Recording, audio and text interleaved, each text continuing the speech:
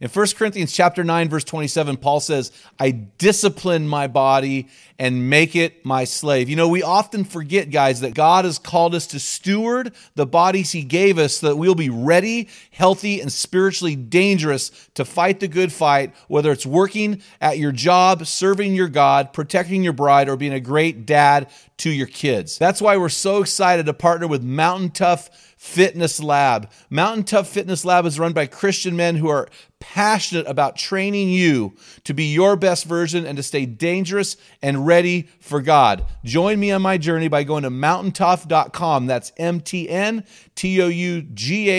and getting your free 6-week trial when you type in the code ARENA30. You won't be disappointed. Stay dangerous. There are so many things you can do, but as parents, we have to ask ourselves, what's more important? Our kids have a successful wedding, or our kids have a successful marriage? It's not the critic who counts, not the man who points out how the strong man stumbles or where the doer of deeds could have done them better. The credit belongs to the man who is actually in the arena, whose face is marked by dust and sweat and blood. From Men in the Arena, it's Equipping Men in 10. Our conviction is to call you into the arena of manhood, call you out of the faceless, nameless bleachers, and call you up to be the best version of you. Because when a man gets it, everyone wins. Enjoy today's episode. Men in the Arena Army, we salute you. Hey, guys, thanks for listening to this episode of the Men in the Arena podcast.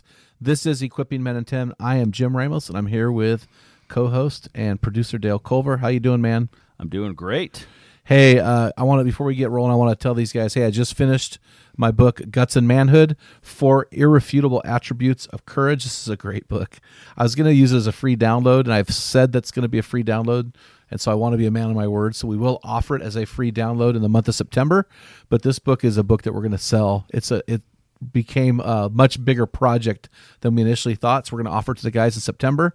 I want to also tell you guys, hey, you can follow me on Facebook and Instagram at Jim W. Ramos, and I post every day of the week on manhood-related issues, and I unpack them for you there. I think it's a great place for you to go and get started on your journey to becoming your best version. But why don't you give me a man law today, buddy? All right. Well, I've seen a lot of struggles lately, and I just want to say this to the guys out there and the ladies that are listening. Focus on the victories and not the struggles, because there's always going to be struggles, and it's because of those struggles you get to experience victories.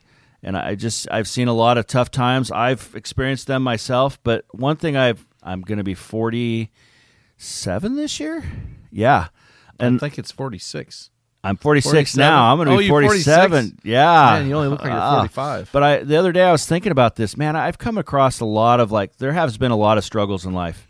But now as I get older, I look, and when I'm in the middle of a struggle, I'm like, oh, yeah, I remember coming out the other side of those other ones, and this too shall pass. Yeah, that's really good, man. I think we get locked into our current situation. 22 veterans kill themselves, every day? And that's just horrible. And I wish we could help these guys to see there's something beyond their current situation. And so we need to just really encourage people to hang in there, man. Hang in there. Speaking of hanging in there, I want to address something I've been thinking about lately. I've got one of my sons is engaged. I've got another one who's in love, and we're just assuming she's going to be part of the family soon. And so they're planning all these things and talking marriage. And I've done several marriages this summer, and I've done dozens and dozens of marriages over my career. And one of the things I ask couples before they get married, I tell them I will not do their wedding unless they answer these 2 questions with a yes. The first one is this: will you go through premarital counseling? Because couples need to invest in their marriage, and when they are investing in flowers more than their marriage, I think that's a massive problem. And the other thing I ask them about, and I ask them to consider their life, look down the road 20, 30, 40 years. If divorce is ever an option for any reason, I won't do the wedding. Period. I won't do it. And so I've done dozens and dozens of marriages, probably I would say at least 50 over the last 20 years, and we're at about a 5% divorce rate. So even with those who have said I will never get divorced, 5 of those couples have been divorced. And so, and that statistic, if you're for cohabitating couples, there's a stat out there that says 70% of those couples will divorce. For those who don't cohabitate or just the average couple, it's about 50% divorce. So I've been thinking about this lately. I've been thinking, we spend so much money on a wedding. Why don't we invest in a marriage? And so I actually found a CNN article called Want a Happy Marriage? Have a Big, Cheap Wedding. Brandon Griggs wrote it. And basically, it's a study by 2 economics professors at Emory University. And they found a correlation, but 2 separate correlations between less expensive engagement rings and lower divorce rates. They studied over 3,100 adults in the United States who are or have been married, and they believe that this is the first study ever on the topic. So specifically, the study found, listen to this is interesting. So first of all, the average wedding in the United States, guess how much it is? Average wedding. Honeymoon, wedding day, dress. 29,858. Good job, baby. I'm going to call that a ding, ding, ding. I have a wife. You got She it. tells me these things. $30,000 for one day. Ridiculous. Specifically, in this study, they found that women whose wedding cost more than $20,000 divorced at a rate roughly 1.6 times higher than women whose wedding cost was between $5,000 and $10,000. So all of these media lies, which is the media we know is a liar, saying, oh, the bigger your day, the better the wedding, is garbage. In fact, the biggest wedding I ever did, she just got remarried this week. And I only married him like 7 years ago. So it's like, come on. So listen to this.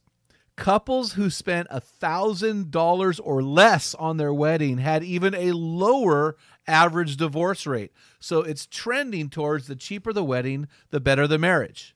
So we have to ask ourselves questions, whether you're a single guy or gal listening to this, or whether you're a parent. Do you want your son or daughters, do you want their marriage to work, or do you want their wedding to work? It really is that simple. If you want the wedding to work, throw all your money at it. Give half your paycheck to this one day. If you want the marriage to work, we need to look at this different. The wedding industry has long associated lavish weddings with longer-lasting marriages. Industry advertising has fueled the norms that create the impression that spending large amounts on the wedding is a signal of a commitment. Isn't that hilarious? A commitment by the parents, and it's necessary for a marriage to be successful. What a bunch of garbage. So here's my thought, Dale, and this is just me brainstorming. This is me thinking. You can find this post on social media. I wrote about it just a couple days ago. If you take the average, let's pretend the average wedding we know is $30,000. So let's just take that average of $30,000. I mean, that's like that's like a third of my family household income. Mm-hmm. If you take $30,000, here's my suggestion, and you tell me if I'm wrong. I'm just throwing this out there. Take 5%, spend it on your wedding day. So 5% of $30,000 is $1,500, right? Spend $1,500 on your wedding day, then spend 10% on the honeymoon. I'm a big fan of honeymoons. I think a honeymoon is an investment in the marriage, right? Because I believe a honeymoon is an investment in the marriage, take 10% of the honeymoon. That's a $3,000 honeymoon. My wife and I packed our crap up in a camper that my in-laws loaned me, went to Yosemite, and my sister-in-law had, unbeknownst to us, put a sign on the back of the trailer that said, if this camper's rocking, don't bother knocking. And so we had this honeymoon that was like a $500 honeymoon. It was a budget honeymoon. That was a nightmare. But have a nice honeymoon. You know, we bought a timeshare for our kids years ago that we can send them on the honeymoon. We're pretty good about loaning that out to people that we care about. There are great opportunities out there for people to have a $3,000 honeymoon is a nice honeymoon. Spend $3,000 on the honeymoon, take the remaining 85%, and have your parents amortize it out to you over the first 10 years of your marriage, which is $2,650 annually. So you can go on an annual vacation that your parents pay for, a honeymoon for each of the 10 years that you're married. Or you can say to your parents, hey, What was your budget for the wedding? Oh, 30,000. Well, how about if we do this? How about if we do, 3,500 on the wedding and honeymoon, or 4,500 on the wedding and honeymoon, and let's take the rest of the money. We want to put a down payment on a house, or we want to buy a camper trailer, something like this, or we want to go to marriage conferences every year for 5 years. There are so many things you can do, but as parents, we have to ask ourselves, what's more important? Our kids have a successful wedding, or our kids have a successful marriage? I think this paradigm needs to shift. We need to start fighting strategically and being more tactful, using better tactics with marriage. So guys, I just want to encourage you with a new paradigm. Think about it. Dale, take us home, baby. What's next? Yeah, guys, we want you to go on over to meninthearena.org, and every single week it seems like we are putting a free resource on there for you. So it might be somebody who we have done a podcast with, or it might be one of our resources. But go to meninthearena.org and enter to win one of our free resources. And we just want to help you guys. We want to equip you guys. So go on there and do that. Until next time, feel the wet sand on the arena floor. Hear the deafening roar of the crowd. Taste the sweetness of victory. Smell the stench of battle. Get in the game. Get dirty. Grind it out. And be a man. Men in the Arena is a non-profit, crowd-funded organization that exists to inspire men to become their best version. We're able to freely offer this podcast, weekly equipping blasts, discussion forums, plus our small group resources to the 3Ms, active military, missionaries, and men in underdeveloped nations. This could only happen because of a large group of generous donors like you. You can find out more about how to support our ministry at meninthearena.org. What type of dad are you? Guys, in my 35 years of ministry, I've noticed that guys basically fall into two categories. And in those categories, there are 4 types of dad, or 4 phases that you pass through as a dad. We just dropped an amazing quiz to help you discover what type of dad you are. Find out what type of father you are and get our custom resources fit to meet the needs and the questions you are asking. Head on over to meninthearena.org. Join 20,000 men from around the world and find out the type of dad you are.